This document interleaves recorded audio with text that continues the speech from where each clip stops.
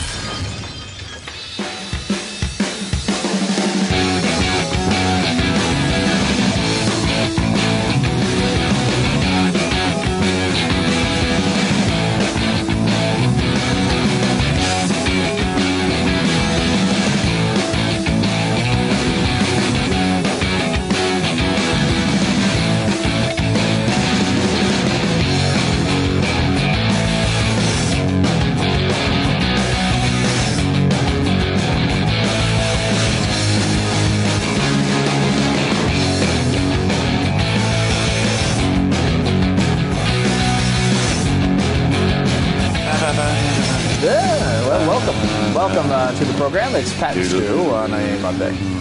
We appreciate you joining us today. Breaking news is that Hillary Clinton has come out and made a big statement that she will say the words radical Islam.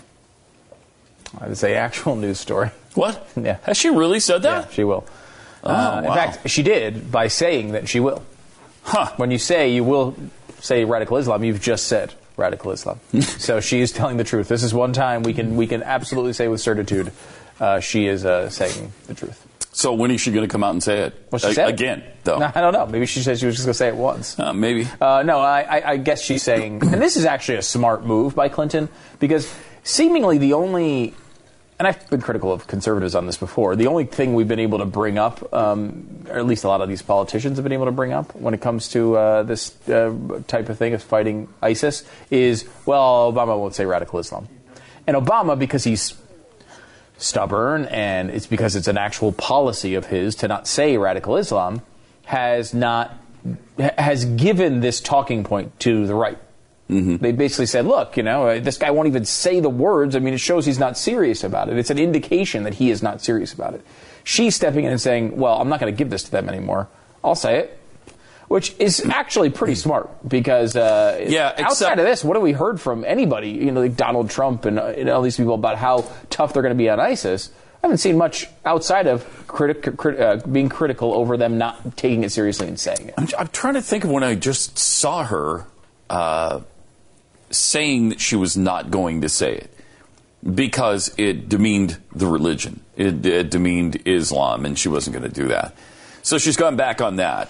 Apparently, or she will be. But no, she's already said it, so I guess she's already gone back on it. And, that's somewhat of a joke, but in reality, the administration legitimately won't even say it like that. If you say, why won't you say radical Islam? They won't say, I won't say radical Islam because. They just will say, well, because, look, there's certain terms. Blah, blah, blah, blah, blah, blah.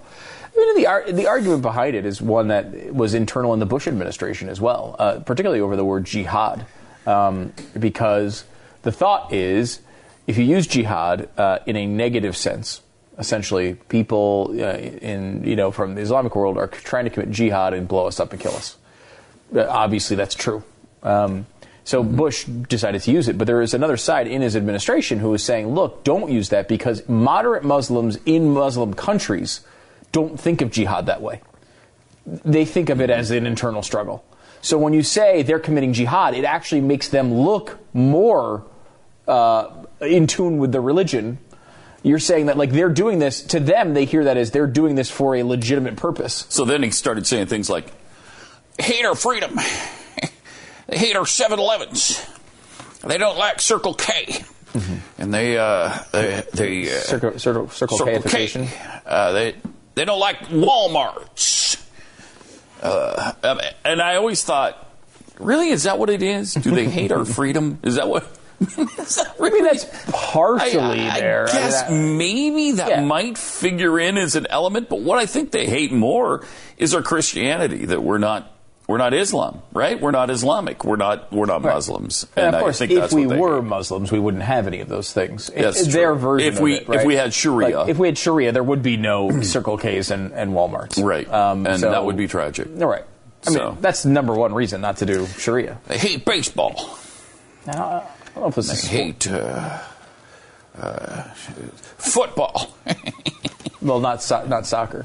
No, they like like the soccer. Yeah, because that's the international communist sport. So, yeah, they're okay with that. I'll agree with that. So we know that the details from yesterday, obviously. I guess it is yesterday.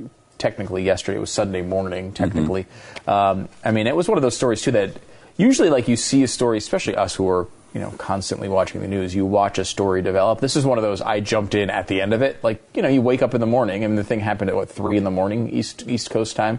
You wake up in the morning, and it's already done, and they've got numbers. Well, actually, when I woke up, the first report I said I saw 20 dead in Orlando, and then it jumped to 50.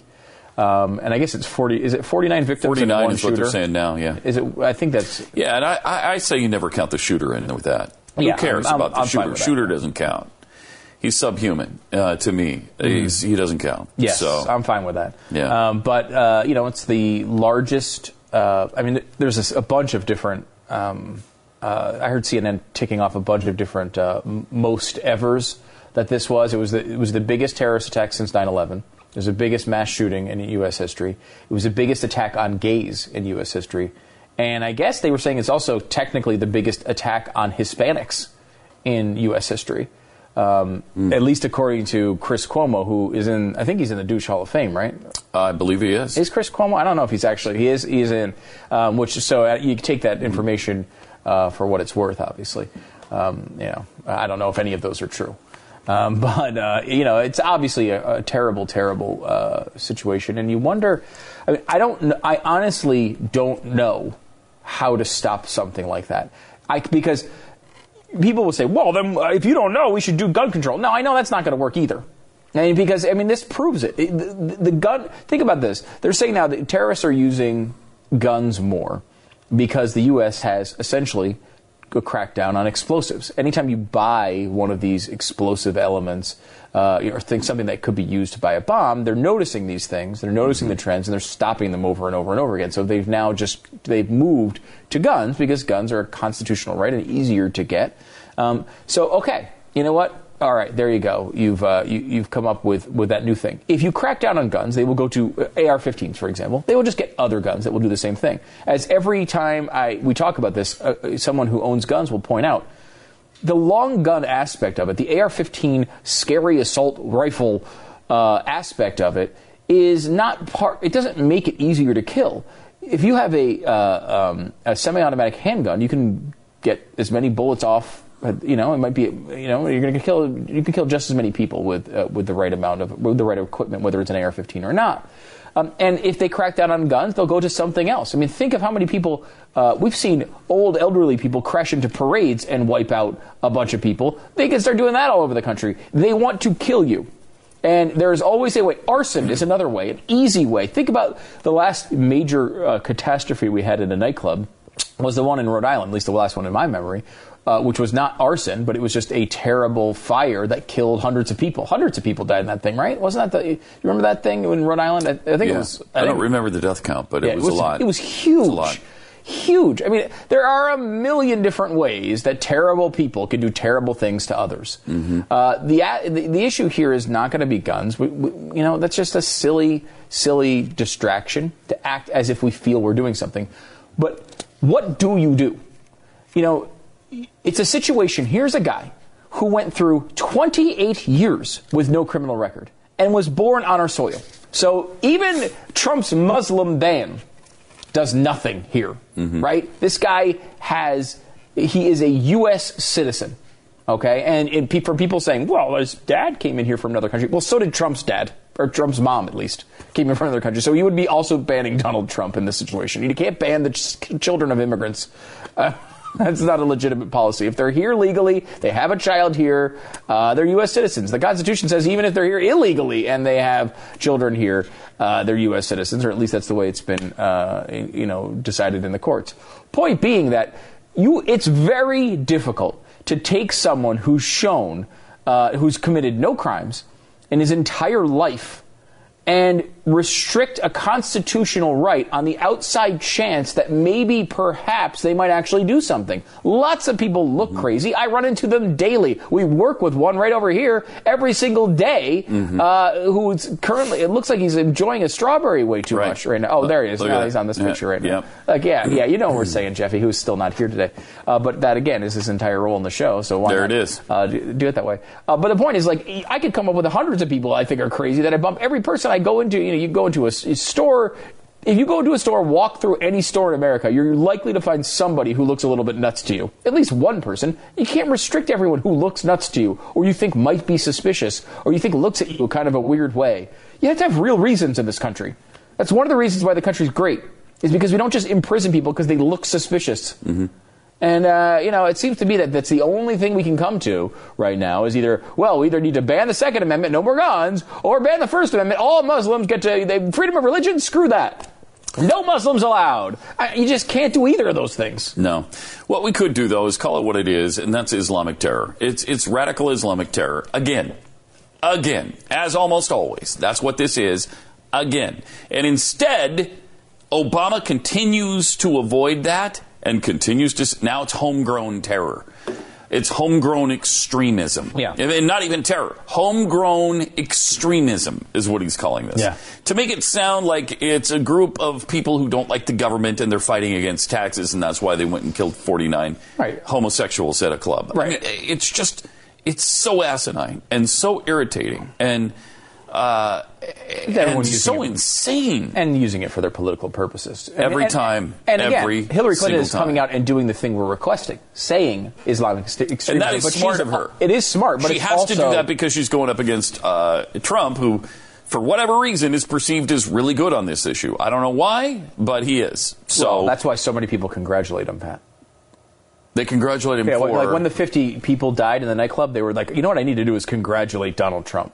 That's kind of a weird response, but what were they congratulating him for? Because he's the only person who's honest about Islamic terrorism. No, he's not. In fact, we've been honest about it and written several books on it. But it is about Islam. It is about Islam, for one. Yeah. And I think that came out even before Trump's candidacy, did it not? Yes. Yeah. Yes, it did. Also, you might notice that every candidate, even the crappy candidates in the field, were pretty hard on Islamic terrorism on the Republican side. Any one of the 17 would be on that particular issue. Would have been fine. I mean, I think Cruz would do the best job personally, but I mean, there are others that would. I mean, even Lindsey Graham is tough on Islamic terrorism, and I'm sure he's accepting the congratulations as well. Oh yeah, so you didn't see? You're not. Pat is as he's known on Twitter, Twitterless Pat. Mm-hmm. Not on the Twitter. He's on the Facebook though. You can thumb up him there. But the issue is he tweeted right after the killings. I think his first one was like prayers go out to the victims. He had something pretty tame, which was probably not written by him. Then he went into typical Trump mode, which started off with something I'm trying to remember off the top of my head, but it was something to the effect of. God, let me see if I can actually just find it, because I don't want to do him the disservice of misremembering his tweets. No, because they're all so powerful. Yeah, that you want to put them just the way he did, because he's a wordsmith, and the way he wields words is it's very much like some people wield a sword. Okay, so here it is. Yes, and you're right. Appreciate the congrats for being right on radical Islamic terrorism. I don't want congrats. I want toughness and vigilance. We must be smart! Exclamation point. Then there was, and all the, of course, all the celebrities and everyone was ripping him on that, including a lot of conservatives. Then, is President Obama finally going to mention the words radical Islamic terrorism? If he doesn't, he should immediately resign in disgrace. Then what has happened in Orlando is just the beginning. Our leadership is weak and effective. I called it.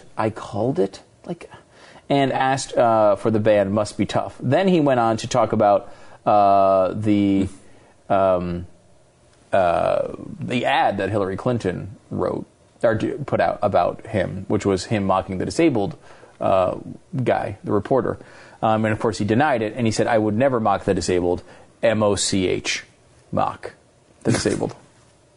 I mean, and of course, it's a flat-out lie. In addition to not being able to spell the word mock, which is it's 4 letters. Mm-hmm. I mean, that's hard to get those right. And I guess available if you search the internet. The spelling of mock is available. It's actually on there. Since when? I don't know if it was. I don't know if it was after his tweet that was posted. It probably came in after the tweet. Okay, maybe you're right. But for him to deny that he made fun of that handicapped journalist is despicable. I mean, and it's such an obvious lie. Again, he lies all the time, no matter what. Then he lies about his lies. Yeah, and it's funny. A lot of people today were like, will you finally get in line now with Donald Trump after this attack? I'm actually less Donald Trump now than I've ever been. Well, and there's no indication that he'll do anything about this. Why do you assume that Donald Trump will do anything about a radical Islam? Because he says he will? All of a sudden, we should take the word of a politician now, despite the fact that they're meaningless. Any word a politician spews, and he's shown us that all of his words are meaningless because everything he has said, he has gone back on. Everything. He has gone back on virtually every word he's ever said during the course of this campaign. So why would we take this to the bank and say, yeah, well, he said he's going to be really tough and he's going to destroy him. It's going to be easy. So I'm going to vote for Donald Trump. That's so stupid. And he also said he won't get us into wars. Yeah. Because he's Mr. Isolationist. And he's also said, I'm going to leave ISIS to Russia. Let them deal with it. Yeah. I mean, so again, the good thing about Trump is if you want to find a way to support him, he's said every option. Everything. Every available option. But we're supposed to believe the one option that they want us to believe at this particular moment. Yes.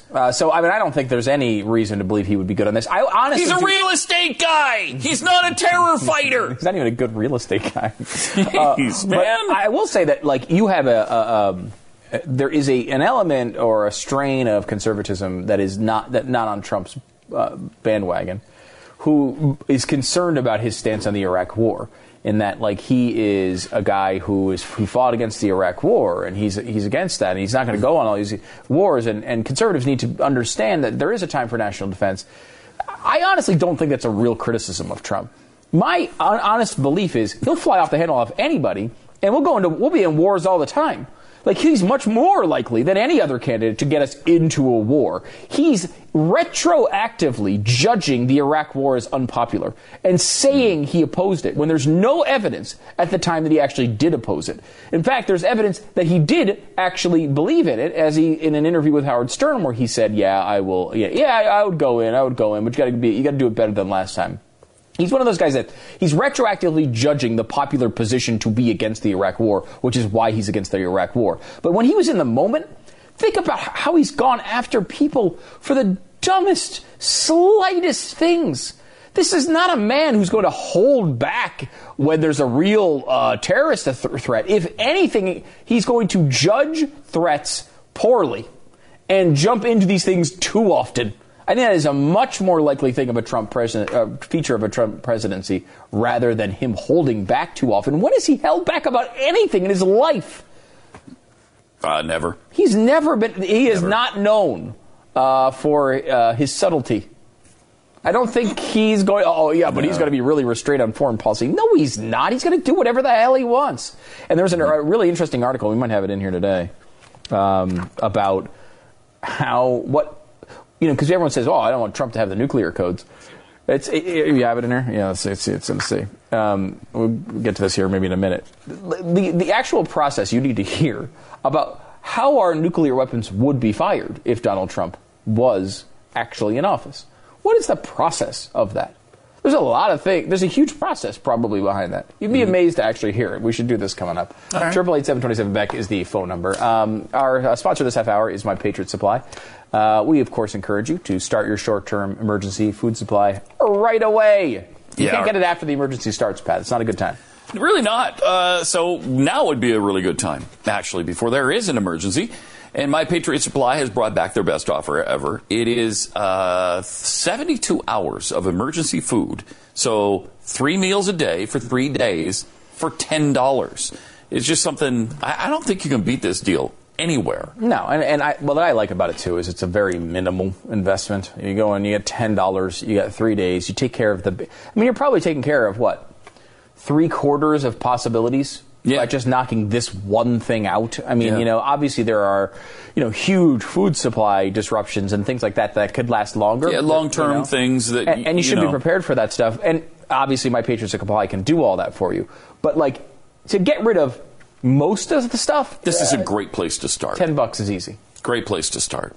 So do it. Call right now. 888-411-6844. That's 888-411-6844 or online at preparewiththeblaze.com. When our water heater broke down last month, it was a nightmare. It took 5 hours for the plumber to show up, and he charged us a couple of $100 just to come out. Then it cost another $1,800 to put in the new water heater. By the time it was all said and done, I felt like I'd been taken. But what else could I do? The smartest thing you can do is get a home warranty from American Residential Warranty. Their home warranties pay to repair or replace all your major appliances when they break, and they will break, and at the worst possible time. Call American Residential Warranty right now for free information on home warranties starting at just pennies a day. Don't wait for your refrigerator to stop running or your ceiling fans to stop turning. Call American Residential Warranty right now. Ask how you can save up to 50% on washer and dryer coverage. Just call 1-800-686-3910. That's 1-800-686-3910. Again, 1-800-686-3910. Call now.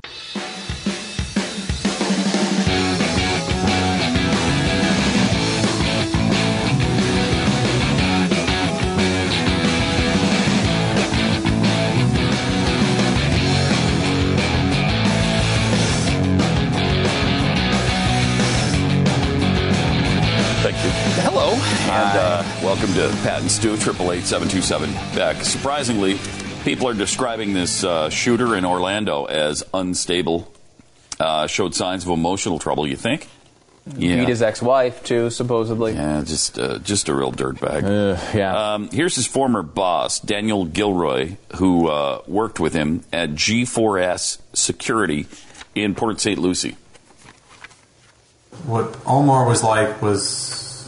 he was a very troubled person. He had a lot of rage in him. And what mostly we talked about was police-related issues and current events. And he wanted to know what I thought about certain issues in the community or what was going around the nation. And I was more than happy to engage him in conversation so that I can maintain a positive work relationship with him.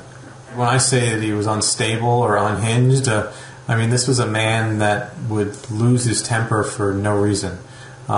He would kick walls, slap desks. I've seen him throw the chair across the room one time. Why did you continue to employ him? But he also had a lot of hatred for people, black people, women. He did not like Jews. He did not like Hispanics, nor did he like gay or lesbian people. Jeez, why did you keep him on staff in a security job, of all things? That is crazy.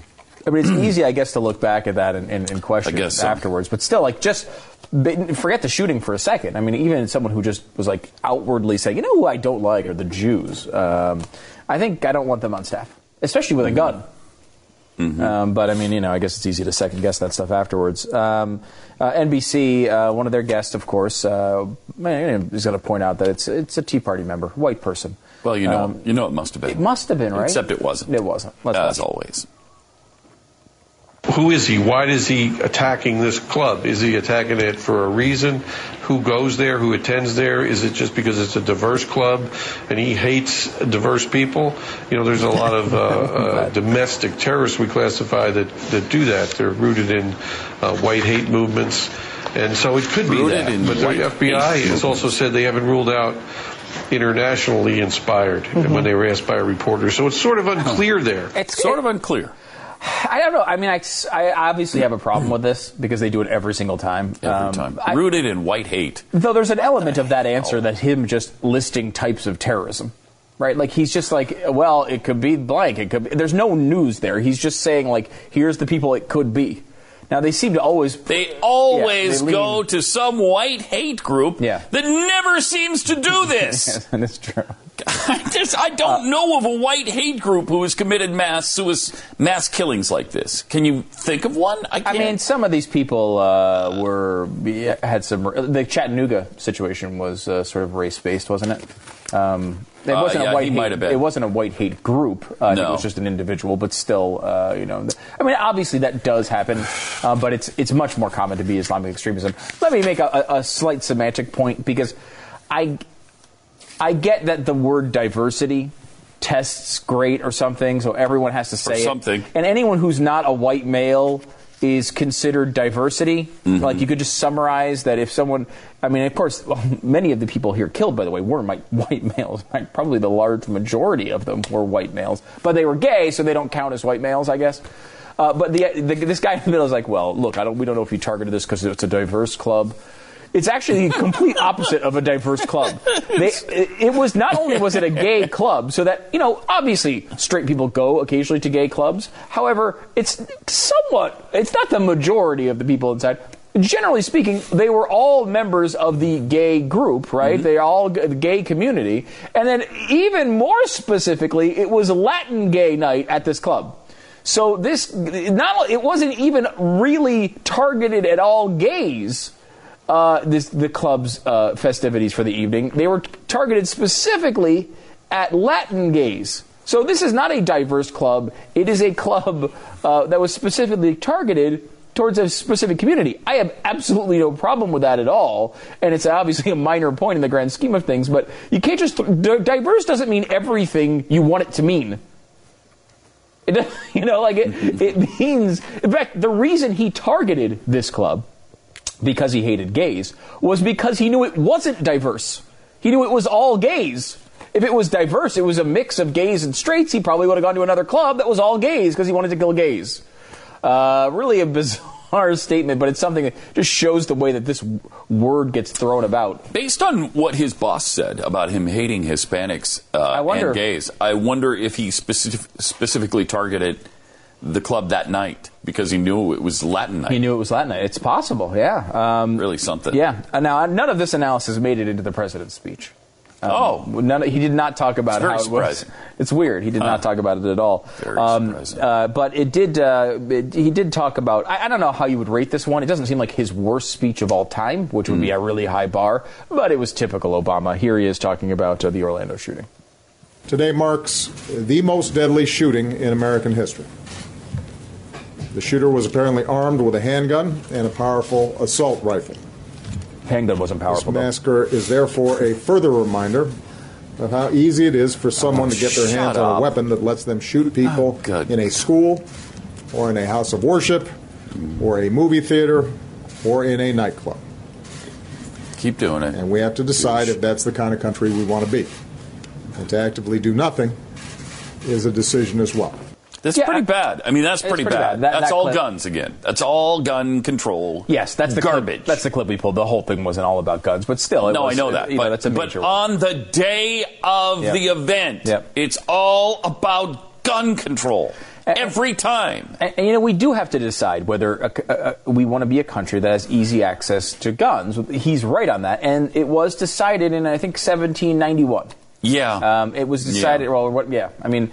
The point here... When the Bill of Rights was ratified. Ratified, which I'm getting the dates a little bit mixed up there. But the point being that there's a Second Amendment, and that's when we made the decision that we want to be that country. Now, if you want to you can still choose to not be that country. You just need to overturn that pesky amendment. Maybe you can do it.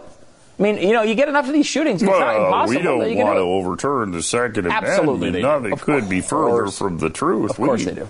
We want there to be guns. We just want common sense reform is all we're looking for. we just don't want guns piled up in 7-Elevens and just being handed out for free to every customer that walks through the door. That's all we're asking for. Because right now, that's what you have. You go into a 7-Eleven, you got all these assault rifles just piled up in a corner, and the clerk just says, take one on your way out. That's got to stop. That's not what happens. To listen to them, you would think it does. It is. You're right. You would think. And I will say that it's so frustrating to hear them pander. Alan Grayson did this the other day. He's done it in multiple interviews, but he says, "Oh, look, this our AR-15. We need to get rid of these dangerous assault rifles." As if the handgun's not dangerous. By the way, I love that. The dangerous assault rifles because you don't use those for hunting. Now, look, this is a obvious pander to people who might be in the middle of the country. They go out hunting, they have their guns, and when they hear Obama say, I want to get rid of guns, they say, wait a minute, I have a gun, and I'm a good person, and I go hunting with it, and I don't want to lose my guns. They might not be well versed in the Second Amendment or Second Amendment theory or Second Amendment law. But what they do know is they have a gun, and they're a good person, and they go hunting, a couple times with their, kids in the summer, and they don't want to lose their access. So it's like a pander to those people. Look, of course we need guns for you guys to hunt, but that's not what we're talking about here. That's why we're only going to get rid of these dangerous assault rifles. It's a pander to those people. We all know here, of course, that the Second Amendment has nothing to do with hunting. Nothing to do with hunting. It has to do with personal protection and protecting the liberty of a nation. And those things are what is really important here. Hunting is such a pander to those voters. It infuriates me. Because it doesn't, first of all, the AR-15 is used for hunting all the time. I mean, every time someone says that, I get people tweeting me, emailing me, Facebooking, and saying, look, I use it all the time. You know why I use it for hunting? Because I can depend on it. It's a good, dependable weapon. And you've seen liberals say, well, what we need is they shoot too accurately. You're complaining that guns shoot too accurately? You want them to miss and hit other things? I think when you shoot something, you probably want it to hit the thing you're shooting at. When there's a burglar coming into your home, you want to make sure it doesn't hit your nice painting. You want it to hit the person.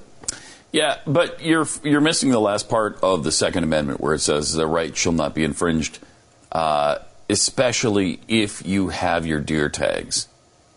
Oh, you know what? I always do forget that. You always forget that little part. Deer tag. Where it is about the deer hunting. tag clause is what it's known. Yeah, the deer tag clause. Yeah. A lot of lawyers call it that. Yeah, the deer tag clause. I'm just trying to be, for the layperson, I'm just spelling out the actual wordage, the verbiage there. And that's, unless you don't have your deer tags, then, of course, we don't want you to have a gun. So, I mean, it is about hunting. I noticed you ignored that particular clause. I have to admit it. You did ignore it, didn't you? Bastard. 888-727 back. More Pat and Stu coming up in a second here. Well, maybe a little bit. Yeah, it's going to be actually a couple of minutes because we have to actually air the full commercials. We can't just interrupt them in the middle. Why? Back. I mean, I guess that's just part of their contract. But why? They say, hey, here's 30 seconds. Can you air this full 30 seconds? Why? And then we say, well, I guess if you want us to do the full 30 or do you want to do...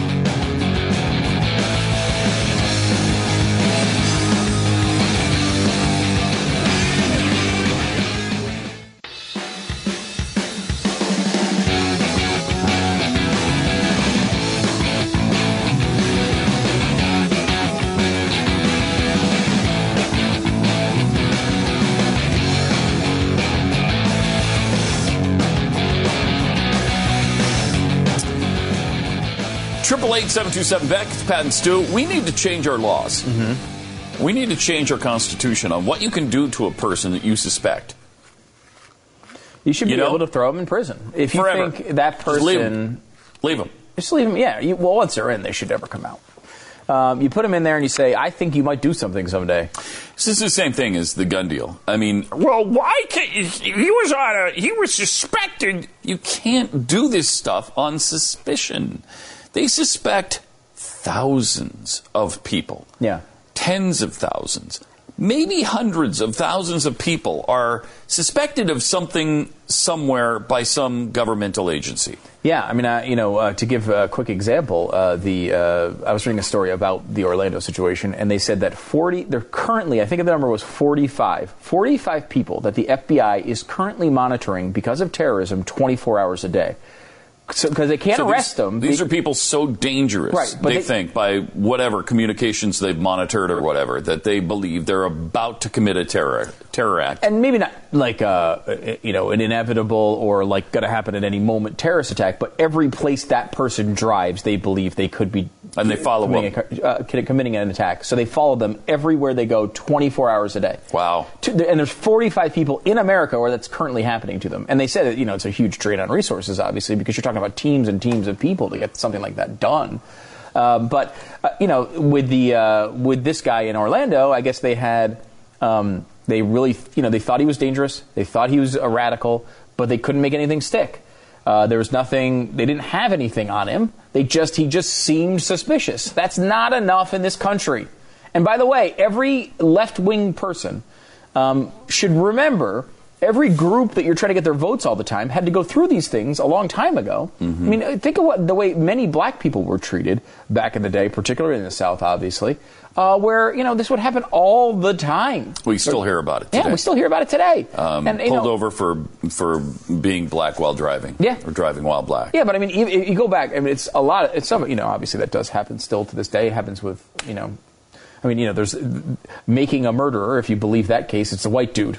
Who was targeted by police, was constantly harassed by police. Whether you believe that case or not is another thing. Bottom line is that when a government gets to decide who's suspicious and whether they find anything or not, they don't have to go through the jury system. They just say, well, you know what, that guy's suspicious. Let's take away his constitutional rights. You're not operating in the United States of America anymore. You're not operating under the Constitution. Mm-hmm. So that's kind of a major thing, and the left is just all over it because it feels so good. It feels so good to be able to say, look, if we suspect someone of terrorism, obviously we can't let them go buy guns. And that I understand that instinct, and I think most people will be like, yeah, you can't let a guy who you think is on the terrorist list go. Of course not. But this is a constitutional right. Now, if you want to make them go through an extra layer of security at the airport, that's another thing.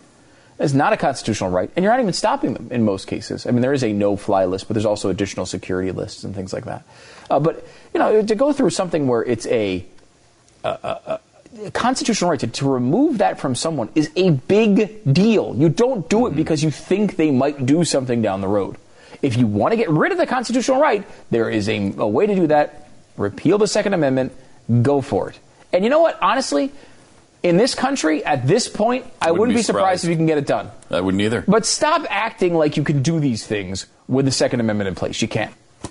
And you can't do it with the Fifth Amendment in place. You can't do it with the First Amendment in place. I'm amazed by how many people are like, and this comes from generally Trump supporters who say, well, look, we can't, you can't punish a gun owner because normal gun owners, the millions of normal gun owners who don't commit crimes, by taking away all the rights because one bad gun owner did something. Agree. But you ask them about Muslims, and the exact opposite comes through. It's like, oh, well, of course we can ban all Muslims from coming into the country, of course. Because, some of them are bad. Well, look, you can't do those things. Those are bad things to do. While I agree terrorism is a huge problem and Islamic extremism is not taken seriously here, that is a reason to do great background checks before they come into the country. I think coming especially from certain regions, it's a really good thing to do. But freedom of religion is something we cherish here. And to act as if you should, it's like, oh, we get rid of the First Amendment or we get rid of the Second Amendment. And that's the only two answers to somebody getting shot in a nightclub. It's like, no, that should not be the way it is. It's a tragic circumstance, and it's very difficult to stop these things. Last time I heard Obama saying something like, I just can't accept that in a free society, this is just something that we have to deal with. Well, yeah, that's a hard thing to accept. But there are certain things that in a free society, you're going to have a higher percentage of it happening than in China, let's say. in China, where you don't have freedom of movement, where you don't have the right to own a gun, where you don't have freedom of expression, it oppresses people's ability to do good things and bad things. So, I mean, and nobody wants to concede that, yeah, it's just going to happen, we can't do anything about it. But what you have to do is go after the root problem, and the root problem is not guns. Guns are not the root of this problem. The root of this problem that we're talking about today is Islamic extremism. The root of the problem oftentimes is mental illness or somebody who's become so desensitized to human life that there's no value to it for them, that they think everything's a video game or something. There's also a serious breakdown in the family problems in this country. There's a lot of different issues that they refuse to even look at or bring up that are contributing to these problems. And as long as there are things that are sharp, that can light fires, that are heavy, people will be killed. People will be killed by other people. It's going to happen. I mean, I remember going, when my kids were really young, they were in this, like, my gym class. It was like a little, like, toddler's gym. And it was like they would go and get little exercises and swings, and they would play basketball. They would do all these cute little things. And the entire place is a giant padded dream for parents, because they walk around the house, they might bump into a table. They might fall down and hit their face against the corner of the wall. They might fall down on a sharp toy. Not in this place, because everything's padded and everything's soft. So you know, as a parent, you can go in there for a freaking hour and your kid's not going to crack his head open. Can we pad the country? That's what I think people want. They do. They want the entire country to be this place where nothing can happen bad to them. Well, you can't have that. You can't have it. The only way you can have that is, I mean, there is no way you can have it. But, I mean, if you want to have it, you're going to take all the freedoms away from everybody. I mean, I don't know. Does this stuff happen in North Korea? Maybe not. Of course, the government's killing everybody, so it doesn't really matter. And they also have no money and no health care, and everyone dies really early, mostly in death camps. So, I mean, you can have that if you really want it. Based on population, most people have decided it's better to live here than there. Yeah. So, more Pat and Stu coming up. Though it is difficult to escape there. So yeah, it is. I will say that if you wanted to live here, a lot of times you can. A lot of times. So it actually sorry, North Koreans. Yeah. See you later. Our incredibly large Pyongyang audience. Yeah, dang!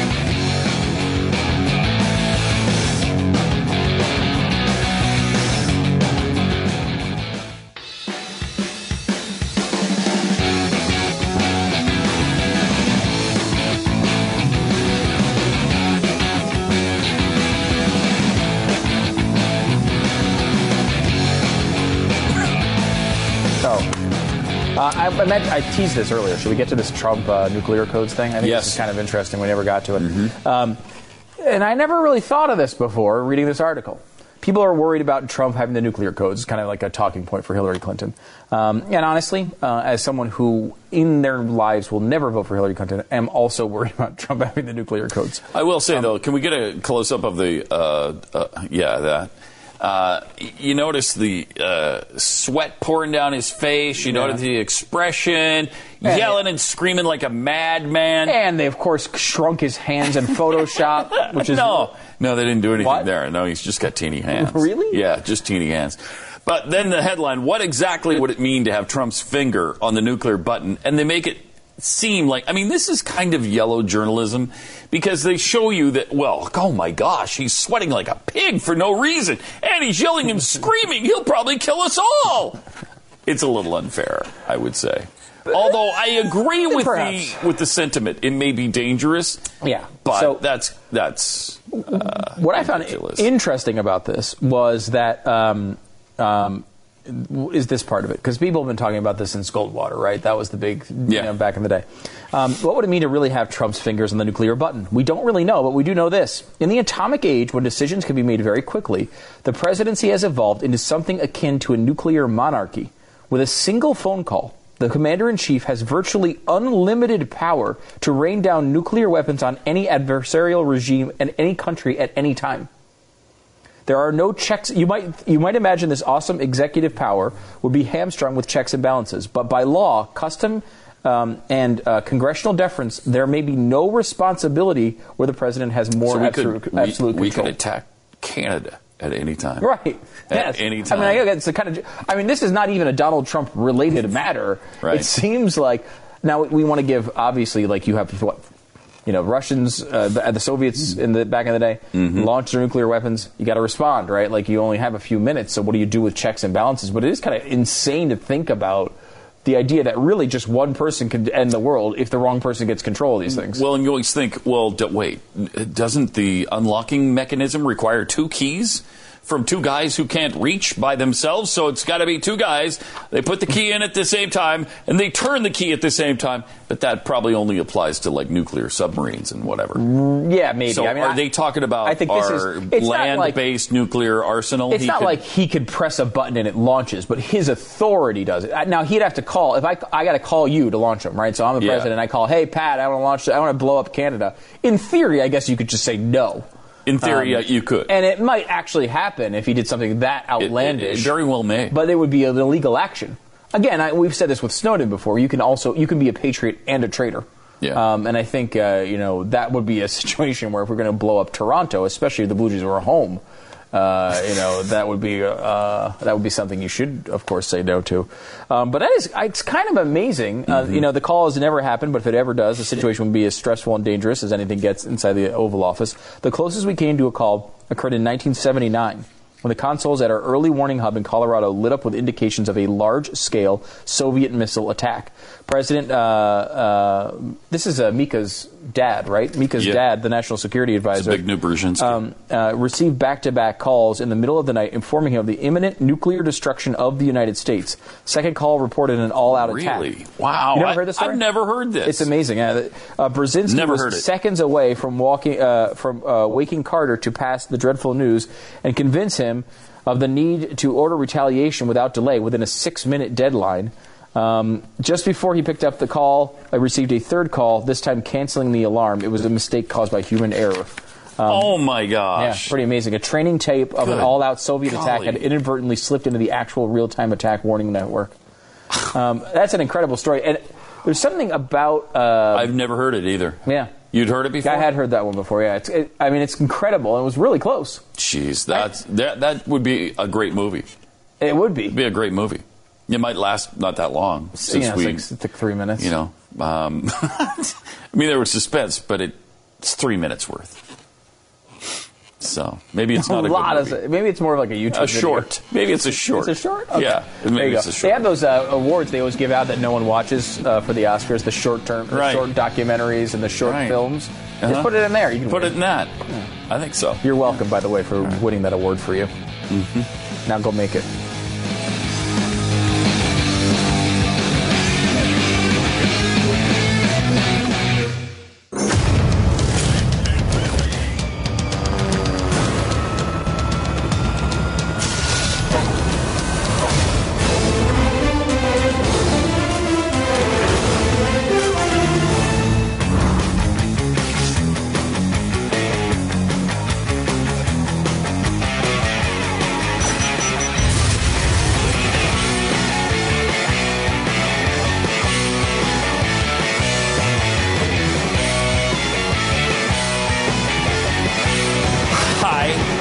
Welcome. It is the ever-popular Pat and Stu Show, the show called by many the greatest show ever done on television. And, that humbles us a great deal. So you make us blush, wouldn't you? I mean, you're right. I mean, obviously, but... You're right. And, if you'd be an idiot if you didn't think that. Yeah. And we try not to dwell on it, But we appreciate your saying it. Thank you. Yeah. I mean, look, we appreciate the congratulations for us winning. But that's not what we want. What we want is strength and vigilance. And toughness. Mm-hmm. We want toughness. And there is somebody out there who is tough on virtually everything. And that person is Nancy Pelosi, as you know. Oh, my gosh. Nancy Pelosi leads the way on toughness. And we showed you her bravery when it came to her electoral endorsement of Hillary Clinton. She was out there in the very beginning of the end. Right the at very end of the beginning. Yeah, she was out there. Well, no, she was actually past the end of the beginning. It was past. She was right at the beginning of the new beginning, though, which was the general election. Right. At the very beginning of sort of what is the end of the last thing, but the beginning of something else. Well, she took a strong stance as minority leader to endorse the Democratic candidate instead of the Republican candidate. She went ahead and did that. And bless her heart, man. I didn't think she'd have the courage, but she did. Mm-hmm. And now she has the courage to tell us things that we need to know about the free market system, about government's role in society, because a lot of people don't understand that the federal government invented the iPhone. Yeah, I was on that weird. I was on this conspiracy theory for a while. Admittedly, I was under this weird belief that like some strange man, in this weird building, this company, this in the private sector invented it, and obviously it's not. What? I know it's not true now. This is like a private sector guy? Yeah, that is what I thought. Created the iPhone? Yes, for a while. Oh, man. I'm trying to give you a nice... You can't just do that. I'm trying to confess something embarrassing and just laughing. It is. Well, come on. I mean, that's just butt stupid as it gets. I admit that. That's like admitting, for example, like that you believed an Islamic gunman went into Orlando and shot up 50 people.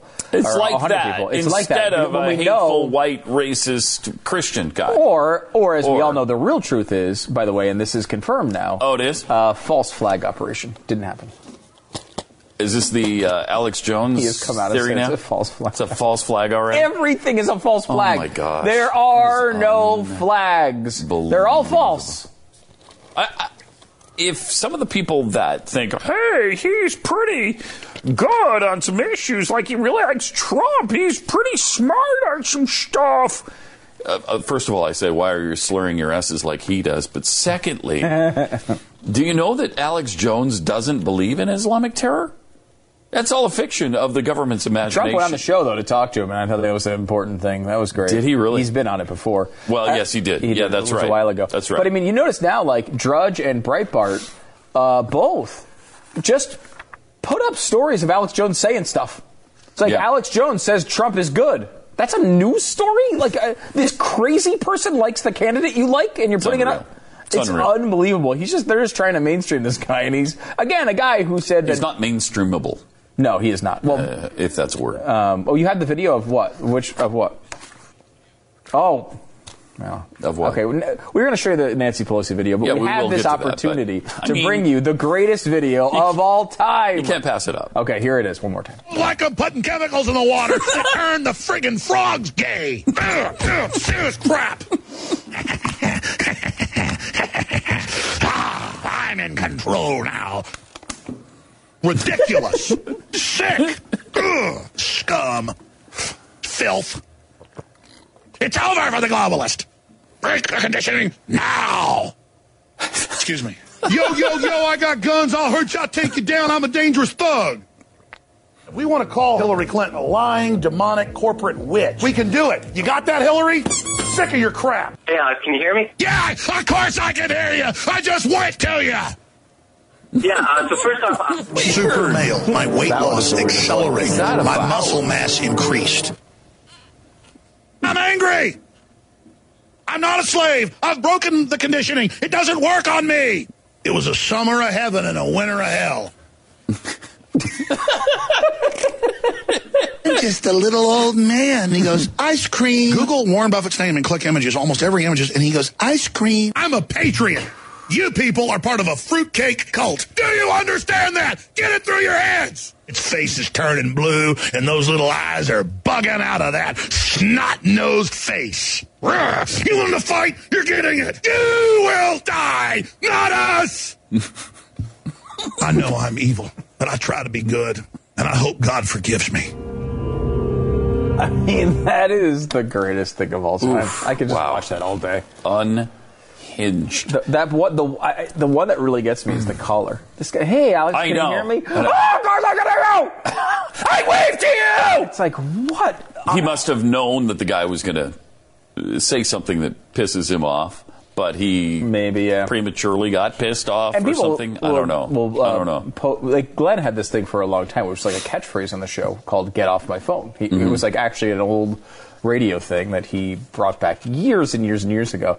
And every once in a while, he'll pull it out. And, like some caller will call up and he'll yell at him and say, "Get off my phone." He hasn't done it in years.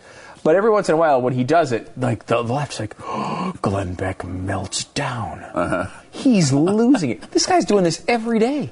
Yeah. I mean, he's constantly screaming at people like he's going to explode. The difference is he's totally irrelevant. And yes. Except for the fact, unless you're a Breitbart reader. Yes, true. Now, it's not even like, it's just normal, everyday opinions from Alex Jones or news stories now on Breitbart. Bizarre. I mean, that is a weird turn of events. This is a guy who is completely discredited by the conservative movement because he's the guy that blamed Bush for 9/11. That's what he's known for. Mm-hmm. And now Breitbart's embracing him? You blamed Republicans for bringing down the World Trade Center and said that Islamic extremism wasn't involved in it? And as far as I know, this guy? he is the father of the 9/11 theory. He's at least the most well. It's like saying Glenn's the father of the Tea Party. Like he didn't necessarily start it. Yeah, I'm not sure he didn't start it. He may have actually started. He might have. He's into every conspiracy theory and has been since before 9/11. Yes. So because you interviewed him. You interviewed him after 9/11. It was after. Yeah, because we did a interview with a guy who, and I don't know if it was after 9/11. Now that I think about it. There's a guy who wrote a book about going with Alex Jones to Bohemian Grove. I'm pretty sure that was after. It was? I think so. And it was a really entertaining interview. Yeah. Entertaining. He actually went with him to the ceremony. He did. It was a pretty amazing. That was the Golden Babies one, wasn't it? I think that was, I don't know. He did do the Golden Babies at one point. I don't know. I can't remember. Anyway, that was not where we were going. We were going to Nancy Pelosi, who invented, I guess maybe she personally invented the iPhone. It's possible. Let's find out. Watch. Anybody here have a smartphone? In this smartphone, almost everything came from federal investments in research. GPS, created by the military, flat screens, LLD, digital camera, wireless data compression, research into metal alloys for strength and lightweight, voice recognition. The list goes on and on. If you want to know more, look at the Association for the Advancement of Science in America, and they have the full list. They say Steve Jobs did a good idea designing it and putting it together. Federal research invented it. Wow. Man, she's an idiot. Wow. I mean, did NASA develop GPS? Probably. Yeah, I mean... probably. I mean, they're the only ones allowed to launch, you have to get their clearance to launch satellites. Right. Global positioning indicates that they had something to do with it. However, that does, that's not the case on a lot of the things that they claim. For example, the internet is one that they always love to say that the government invented, which is not true at all. The guy who invented it was actually hired by the government partially because he came up with this idea. He came up with the idea first, the private sector. They liked the idea, and they were like, oh, we should hire this guy. He's smart. And then the government hired him. But that doesn't mean the government invented it. Now, look, is there an argument for things like this where high levels of investment can help the advancements of science along? There's some arguments for it. Most of them fall apart when you look at the data. What they found in many areas of medical research is what happens is that it just raises salaries of doctors when you start pouring money into research. Doesn't necessarily advance it any faster than the private sector could. And of course, the private sector does it better most of the time. But when you have something that you don't mind being done completely inefficiently, and that when coming up with invention is one of those things. Like, the invention process is really inefficient. You're trying a million different things and looking for the one thing that solves this problem. And sometimes when you throw money at things like that, because people don't want to try the 1 in a million shot or don't have the money to actually launch satellites into space, you can get these things off the ground, and it could theoretically help. So as I think even most libertarians would tell you, one of the last things they're cutting is medical research, for example. It's certainly military research is literally, I want advanced weapon technology to be going on. Your president's the one who said he wanted to slow weapons development. You do remember that, Nancy. That's not somebody I elected. Your president is the one saying he wants to cut military spending to stop these things.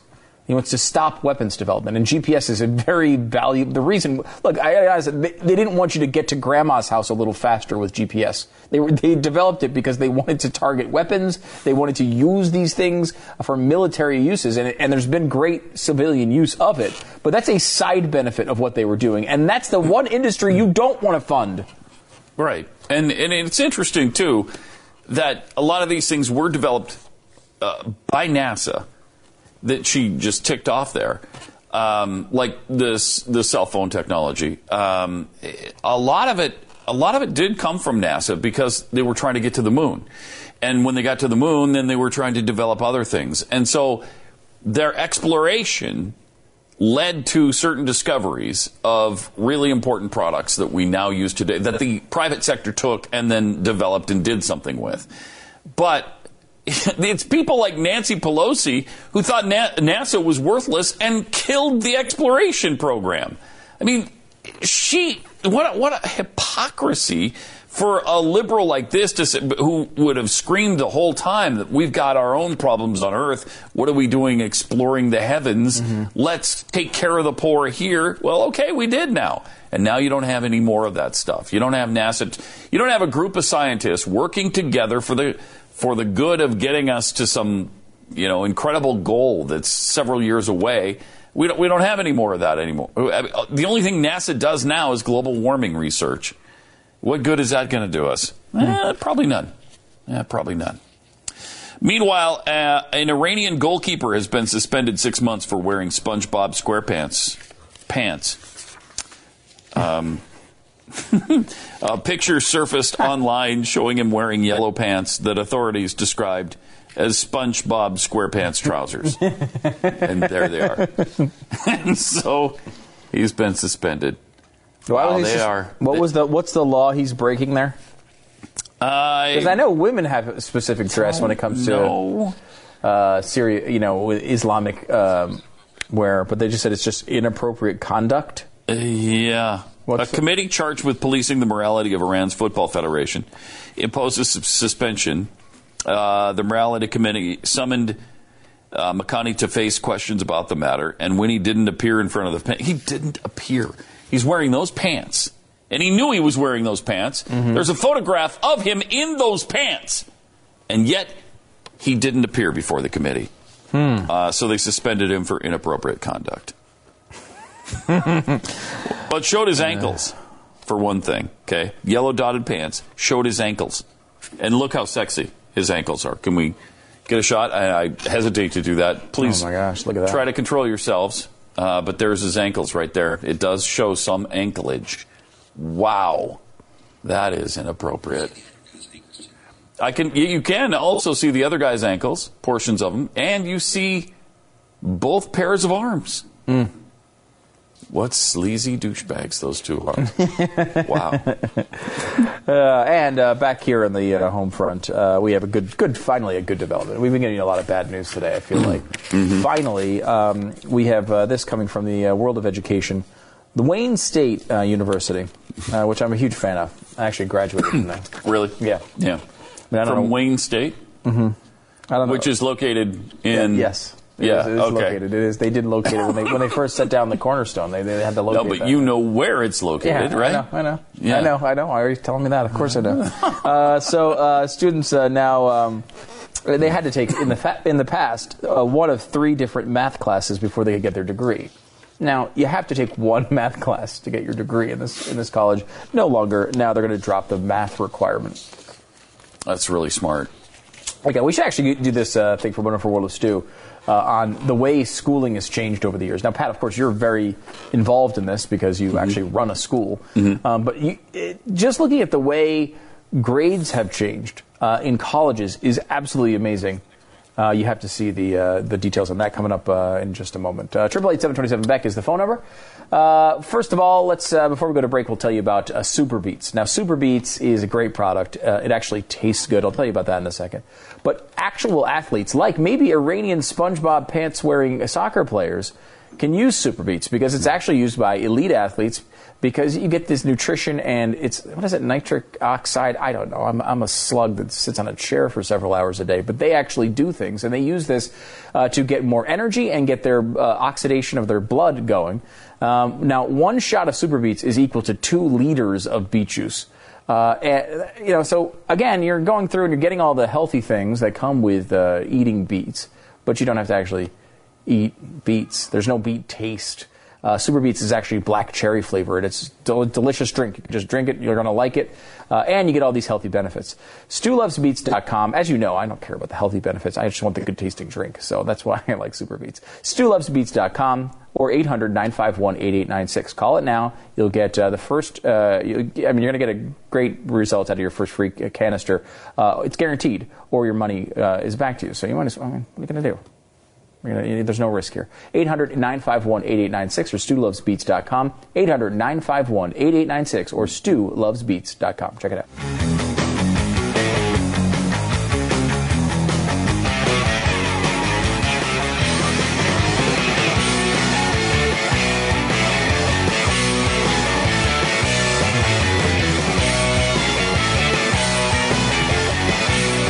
Welcome to the program. 888-727-BECK is the phone number. Pat, how's the school going? The school's going well. Yeah? They just dropped these math requirements at Wayne State University. Yeah.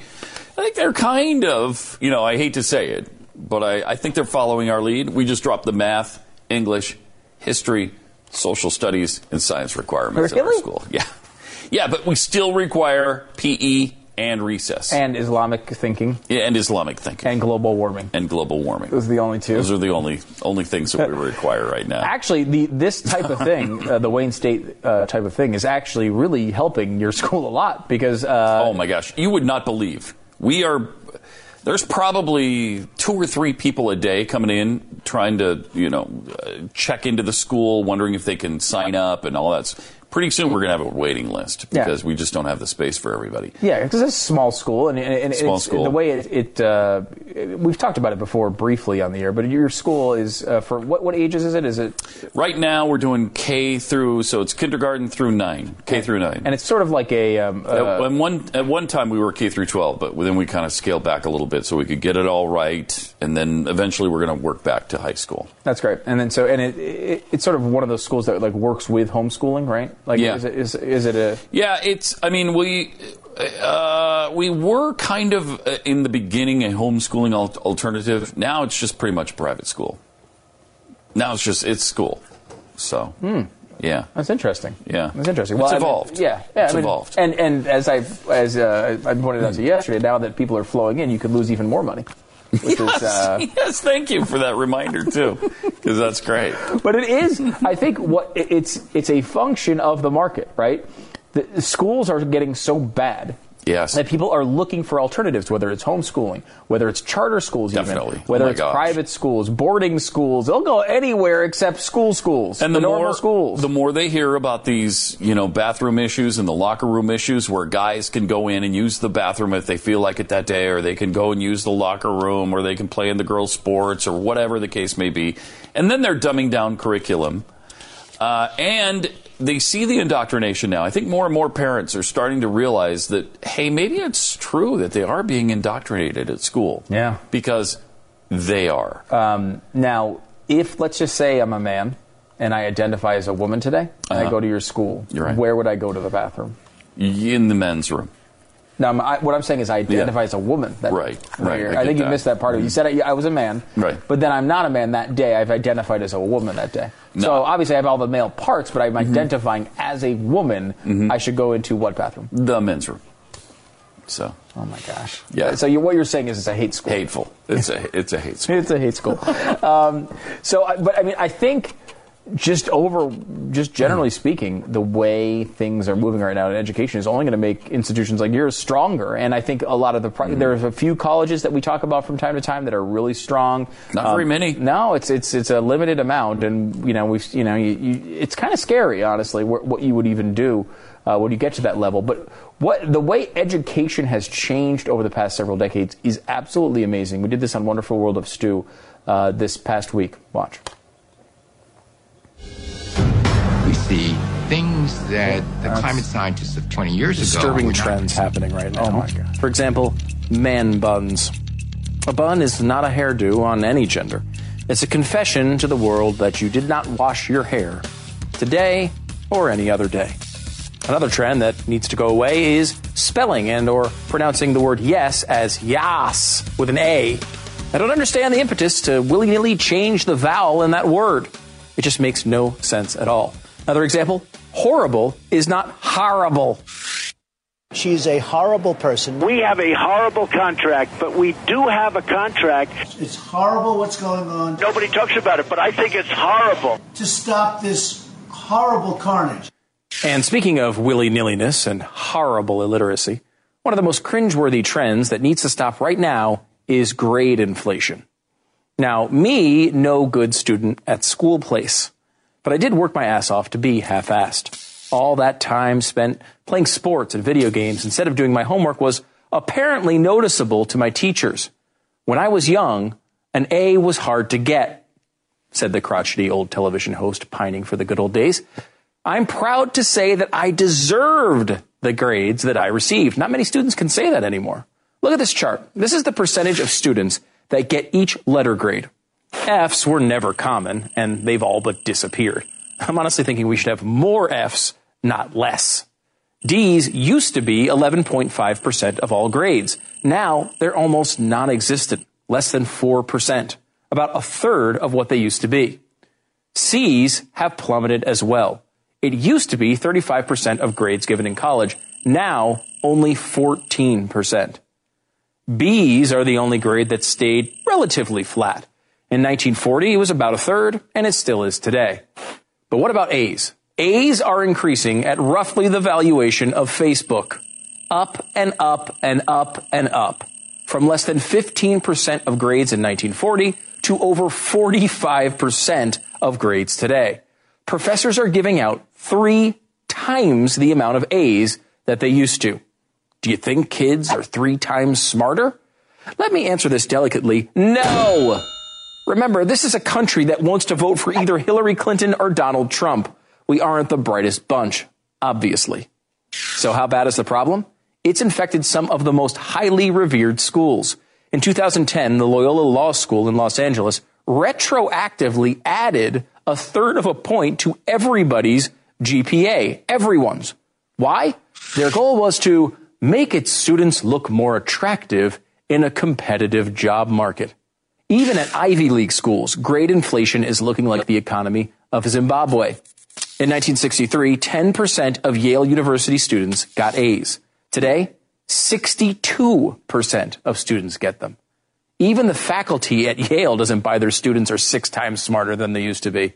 According to Professor Tina Liu, once you look at the numbers, you can't quite believe grade inflation has gotten as bad as it has. Things have gotten to a point where it seems something really ought to be done, and maybe Yale professors should stop using gotten. You don't need to teach at Yale to figure all of this out. Remember, the average full-time college student today spends 9 hours sleeping, 4 hours on leisure and sports, 2.5 hours working. Don't strain yourselves, you youth of today. An hour eating, an hour grooming, an hour and a half traveling, over 2 hours on other, whatever that means. I have a couple of ideas. And on schoolwork, 3 full hours. Wow. 3 of a 24-hour day. 3 full, big, shiny hours. Have college students somehow learned to download textbooks directly to their brains during their sleepy time? Are they eating and drinking historical facts? Are they grooming themselves to brilliance? If not, I don't see how they're using their time productively in order to be deserving straight A's. In 1961, full-time students clocked in 40 hours a week towards their studies. By 2003, students were down to 27 hours a week, and by 2014, that was reduced to barely 23 hours a week. We're not inching closer and closer to genius-level thinkers here. We're sprinting in the opposite direction. To all the colleges across America, you're not helping your students by artificially inflating their grades and their precious egos. You're actually hurting them and setting them up for failure. That's on you. If we wanted to pay someone to lie to us and assure us that everything was going to be okay, we could just make political donations. So to review, schools are giving out 3 times as many A's as they did 70 years ago. And it's not because students are smarter. How do I know this? Students spend about half as much time on schoolwork as they used to. And parents are spending 5 figures a year so that a bunch of professors will tell them that their kid is smarter than they really are. Who's the idiot here?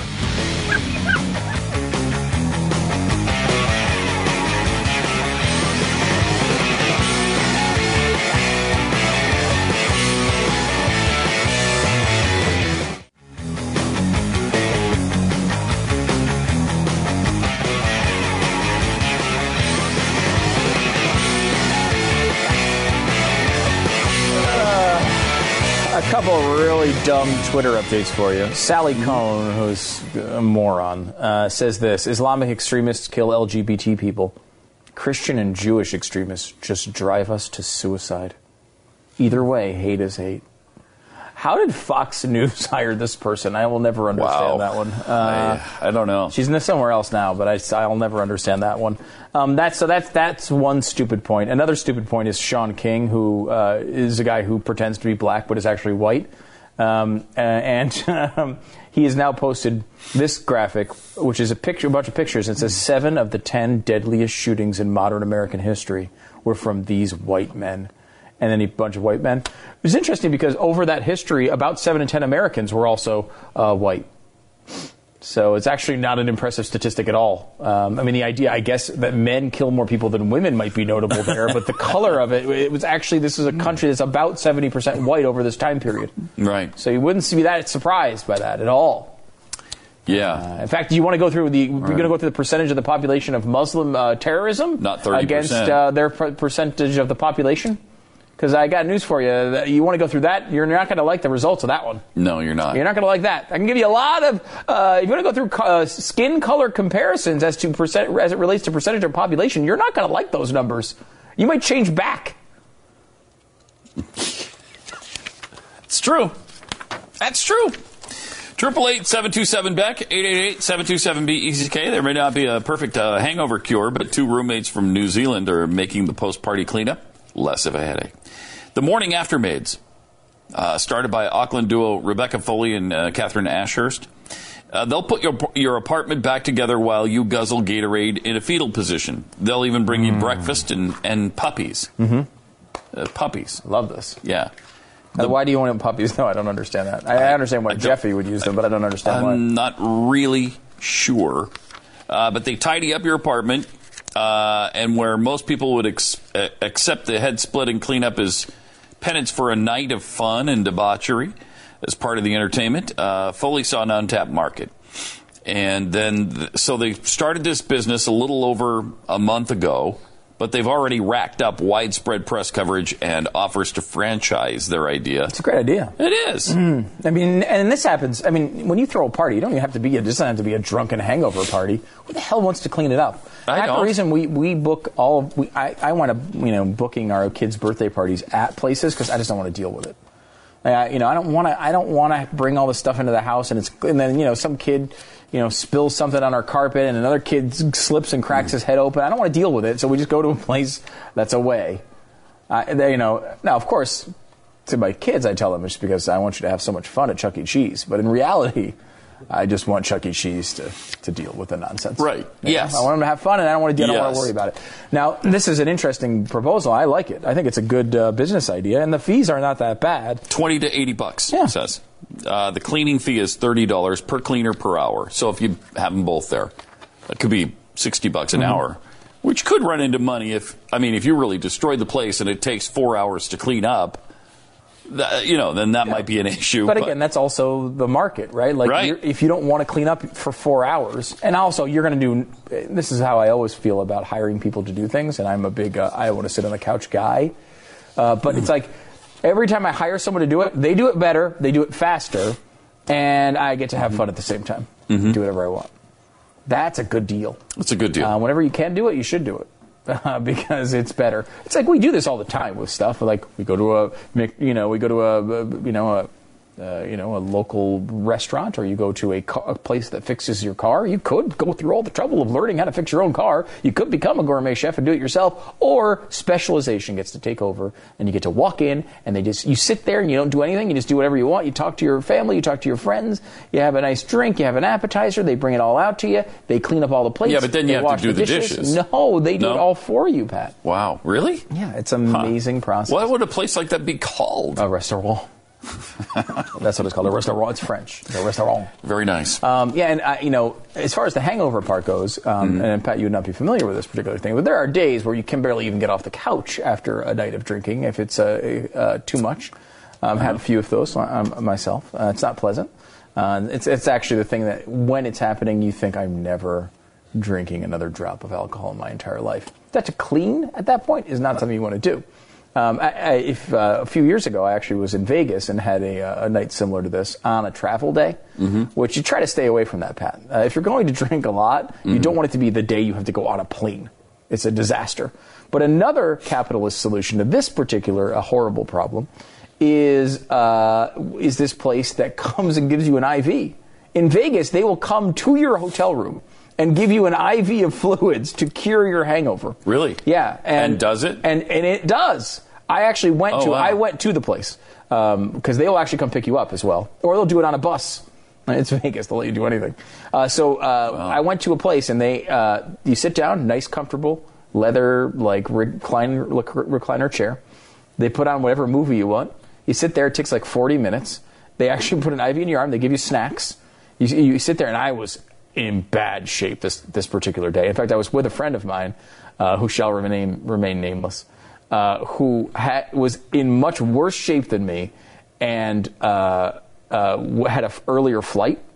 So he was like dying. And I don't know, I knew his flight was coming up that morning. I'm like, I texted him and I'm like, I got to go to, I think it's called Hangover Heaven. That's what it's called. And I'm like, I got to go, man. I cannot make this flight right like this. I'm like really nauseous that day. I mean, usually I never, A, don't typically drink that much, and B, when I drink, I don't typically feel like that. But I felt bad this day. It was like the worst. So I went, he was worse than me and had a flight like in an hour and a half. We went there anyway. And he was like, it took me from like a 10 on the hangover scale down to like a 4. And for me, I remember thinking it was like a 6 to like a 2. And it was a big difference.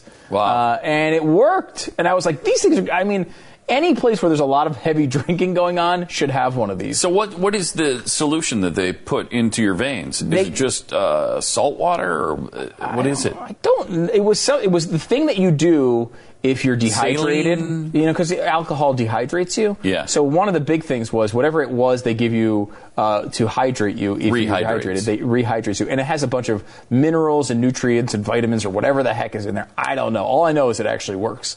It's an actually. And what do you pay for it? How much is that? I don't remember. If I had to price it off the top of my head, it was something like $40. Oh, that's not bad. It was very reasonable. Really? In fact, you could have them come to your hotel room the next day for a party. They called it a hangover party, in which you could gather all your people that you were with that were hungover and get like 8 done at once in your hotel room. And plus, they also did it on a bus, and then they had the best place to go was in their actual room, though, because it was nice. They had snacks, they had Gatorade, I watched a movie, sat back in a recliner. It was actually kind of nice. Nice. I mean, it sounds nice. Yeah, I mean, it was something I would, if you're a degenerate like me, I would definitely recommend it. Pat. Do you know of any other place besides Vegas where this? I had heard rumors at one point that they were bringing it to New York City. Again, it's tough because you need a place where there's a big nightlife district that's pretty contained. Yeah. To put up a place like that. Vegas is an obvious one. New York kind of makes sense to me. L.A. maybe L.A., but LA's so spread out. Yeah. New Orleans would be a good one. What they need to do is come up with they need to make a food truck. And they do this in Vegas where you can go on the bus and get it, but they need to be mobile. They need to go to the Super Bowl cities. They need to go to Mardi Gras when that's happening. They need to go to Gasparilla in Tampa when that's happening, and they just bounce it around the country. I mean, it's a pretty cool idea. Yeah, it is. Solving important problems here. Very, very important first world problems. 888-727-BECK. All right, for Mental Floss, original locations of famous chain stores, because Mental Floss and we know that you've been wondering where the Gap came from. Yes. Right? Mm-hmm. I mean, I woke up at 3 o'clock in the morning 3 weeks ago thinking, oh my gosh, I don't know where the Gap originated. It's weird. Yeah, isn't that weird? Yeah, I had the same thing about Party City. Did you really? I didn't just look at the list and pick one right. That's weird that they would both be on this list then. I will say there's stopping Islamic extremism and where did the Gap come from? Those two are right on the same. So where did the Gap originally come from? Yeah. Stu? There it is. First Gap opened in 1969. In San Francisco, California. They were fed up with their jeans buying experience, a couple, and they ordered up their first Gap. And the Gap has been a big deal for a long time. Now, 3,727 Gap locations worldwide. Wow, 3,700. That's amazing. That's a lot of locations. Barnes & Noble originated Third West. Three West 3rd Street in New York, New York. It's like 2 Corinthians, you just read that. Right. It was opened 130 years ago on West 3rd by Arthur Hines. But just a year later, it was moved to the Cooper Union Building, now a New York City landmark, and it became a well-respected textbook seller. Shortly thereafter, Hines hired a Harvard grad named Gilbert Clifford Noble to be a clerk. 8 years later, Noble was made partner. Store was renamed Hines & Noble. 23 years after that, Noble and William Barnes bought out Hines and ordered themselves some new business cards with Barnes & Noble on them. Yeah, very cool. So that's been around a long, long time. Yeah, I have a Barnes & Noble gift card, and I was thinking to myself, I should use that thing. I would use it now before anything happens. I mean, they seem to, I guess, Borders is gone, right? Yeah. All those big stores, like what they call them, the big box stores, I guess, I put that in that category at least. But like there was Circuit City and even Best Buy. I mean, Best Buy's still around, but man, I feel like still. Any day. One of the big, didn't Sports Authority just go out of business? Did. That's gone now. I mean, it's amazing. That was a whole era of Americana. Yeah. And it's funny because during that era of Americana, everyone said, I remember the old times. I remember back in the day when there was like small neighborhoods and there weren't malls and big box stores. We're going to have that same, our kids, maybe your kids for sure, are going to have that same memory of those types of schools. That's where we used to go. We used to go to these stores. We didn't just order everything online. We went to these stores and they had all this stuff and you could go touch it and turn the knobs and then you buy it and you take it home and you'd have it that day. And now it's going to be like, I just got a drone just dropped off my television from Amazon. It's amazing. That'll be a cool day when a drone can drop off a TV. That's true. That'll be cool. Stanley and Sidney Goldstein and their partner Ralph Hoagland founded Consumer Value Stores, better known as CVS, in Lowell, Massachusetts in 1963. And you thought you were impressed by 3,727 locations of the Gap. There's worldwide. 8,937,000 CVSs. I hate you. I'm in the middle of doing it. I didn't even ask you. And you just interrupted and ruined the stat. It does seem like that, though. Yeah. I mean, I live in this area where there's virtually nothing around it. I mean, there's just residential. Mm-hmm. It's just a residential area, and you have to drive away. You have to go, at least... I guess the nearest store or gas station or CVS, Walgreens kind of place is at least 2 to 3 miles away. It's not that bad. And they're dropping one right by Glenn's house. Oh, really? Yeah, just up the street from Glenn's house now. There's going to be a CVS. That's how many CVSs there are. You can't keep them out. They're even building CVSs near Glenn's house. Near Glenn's house. Yeah. 2 to 3 miles is not that bad, though. I mean, it's not terrible. I grew up in a place, it was in Connecticut, small town in Connecticut, but I mean, it was like to go to a convenience store. I mean, it was, at least a 5-10 minute drive. Yeah. I mean, it wasn't far, but like they're all side roads and everything else. Right. So it took a while to get there. And to get to like a grocery store, you had to go all the way down into town, which was, again, not far, but a ways. But a ways. A little bit of a hike. I mean, I think you get spoiled down here in Texas. Like, I am like 8 feet from everything. That's the thing. And that's, you get spoiled. But I kind of like not having a CVS around. I mean, they're not exactly, most of them don't look like that. You can get everything at a freaking CVS, though. You seriously can. It is now. It's not like this is an example on this. They just opened this place called Buc-ee's in Fort Worth, Texas. Mm-hmm. Now, I guess there's a bunch of these in Texas. I'd never been to one before. It's like a Walmart-sized gas station, is how I would describe it. It's the biggest thing I've ever been in my entire life. You have to go see this. It's right by Texas Motor Speedway. It's right out there. And you go there, and it's like 70 gas pumps, and you go, and it has, you could seriously do, I would say, 3/4 of your grocery shopping in this place. Really? Yeah, they have everything. Probably wouldn't want to. It's probably a little pricey. I didn't notice it to be pricey, and it's very ultra clean. I guess they're famous for their clean bathrooms. It's like one of their things. Nice. But it was pretty amazing. And some of these CVSs are turning into the same thing. Yeah. You go in there, you can get everything there. It used to just be health and beauty products. Now it's like you can really do probably 40% of your grocery shopping there. Yeah. They have a lot of stuff. So how many locations? Oh, CVS? yeah, they never got to that. So it's 3,727 for the Gap worldwide. That's a lot. There are 9,600 in CVS just in the United States. Jeez, I believe that. That's amazing. They're on every corner. Believe it. Also, Party City Oh, began I was just thinking, did I tell you this? Yes, a you few did. weeks ago, So I woke up at 3 o'clock in the morning. Right. And I was thinking, where was the first Party City? And fortunately for you, I know the answer. Mm-hmm. East Hanover, New Jersey. East Hanover, New Jersey. Not a lot of There it things is. start in New Jersey. No, but there it is. And so that's where you could get your balloons filled up. And by 1993, there were 58 locations. Today, there's 900. I'm surprised Party City is actually stuck around as long as it has. It seems like one of those stores that's going to close down. I don't know why. I hate to say it, Party City. I know you're good people, I'm sure. I hate to predict your doom. But it's like, do we really need an entire store for party hats and balloons? You go in there and you think, who's buying this? I think the same thing.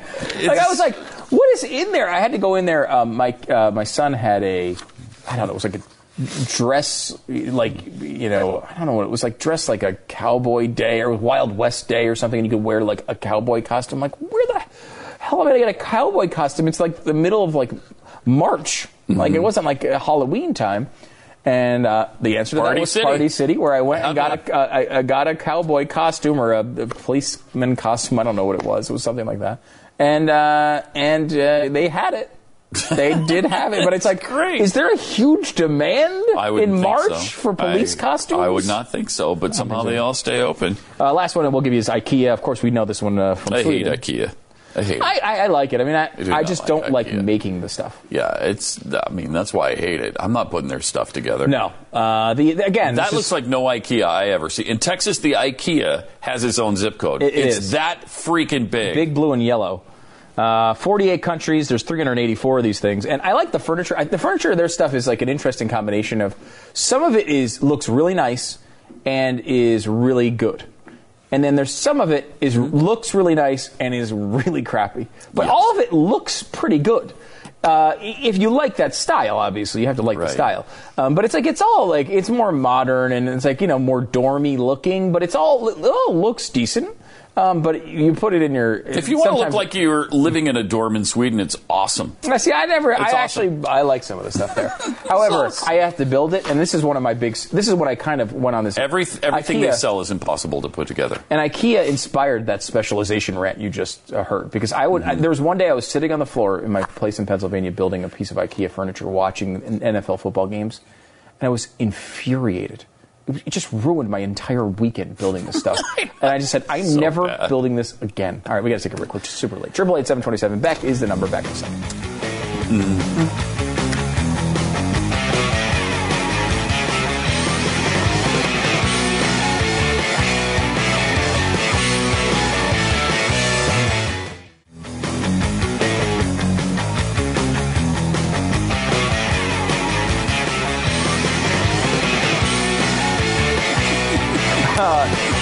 An amazing development on theblaze.com. You can check it out right now. Armed police enter Orlando terrorist's apartment after they reportedly find the door wide open. They haven't been there this whole time. The guy just killed 50 people. They haven't been staking this place out, searching it. They think that maybe someone burglarized the home now.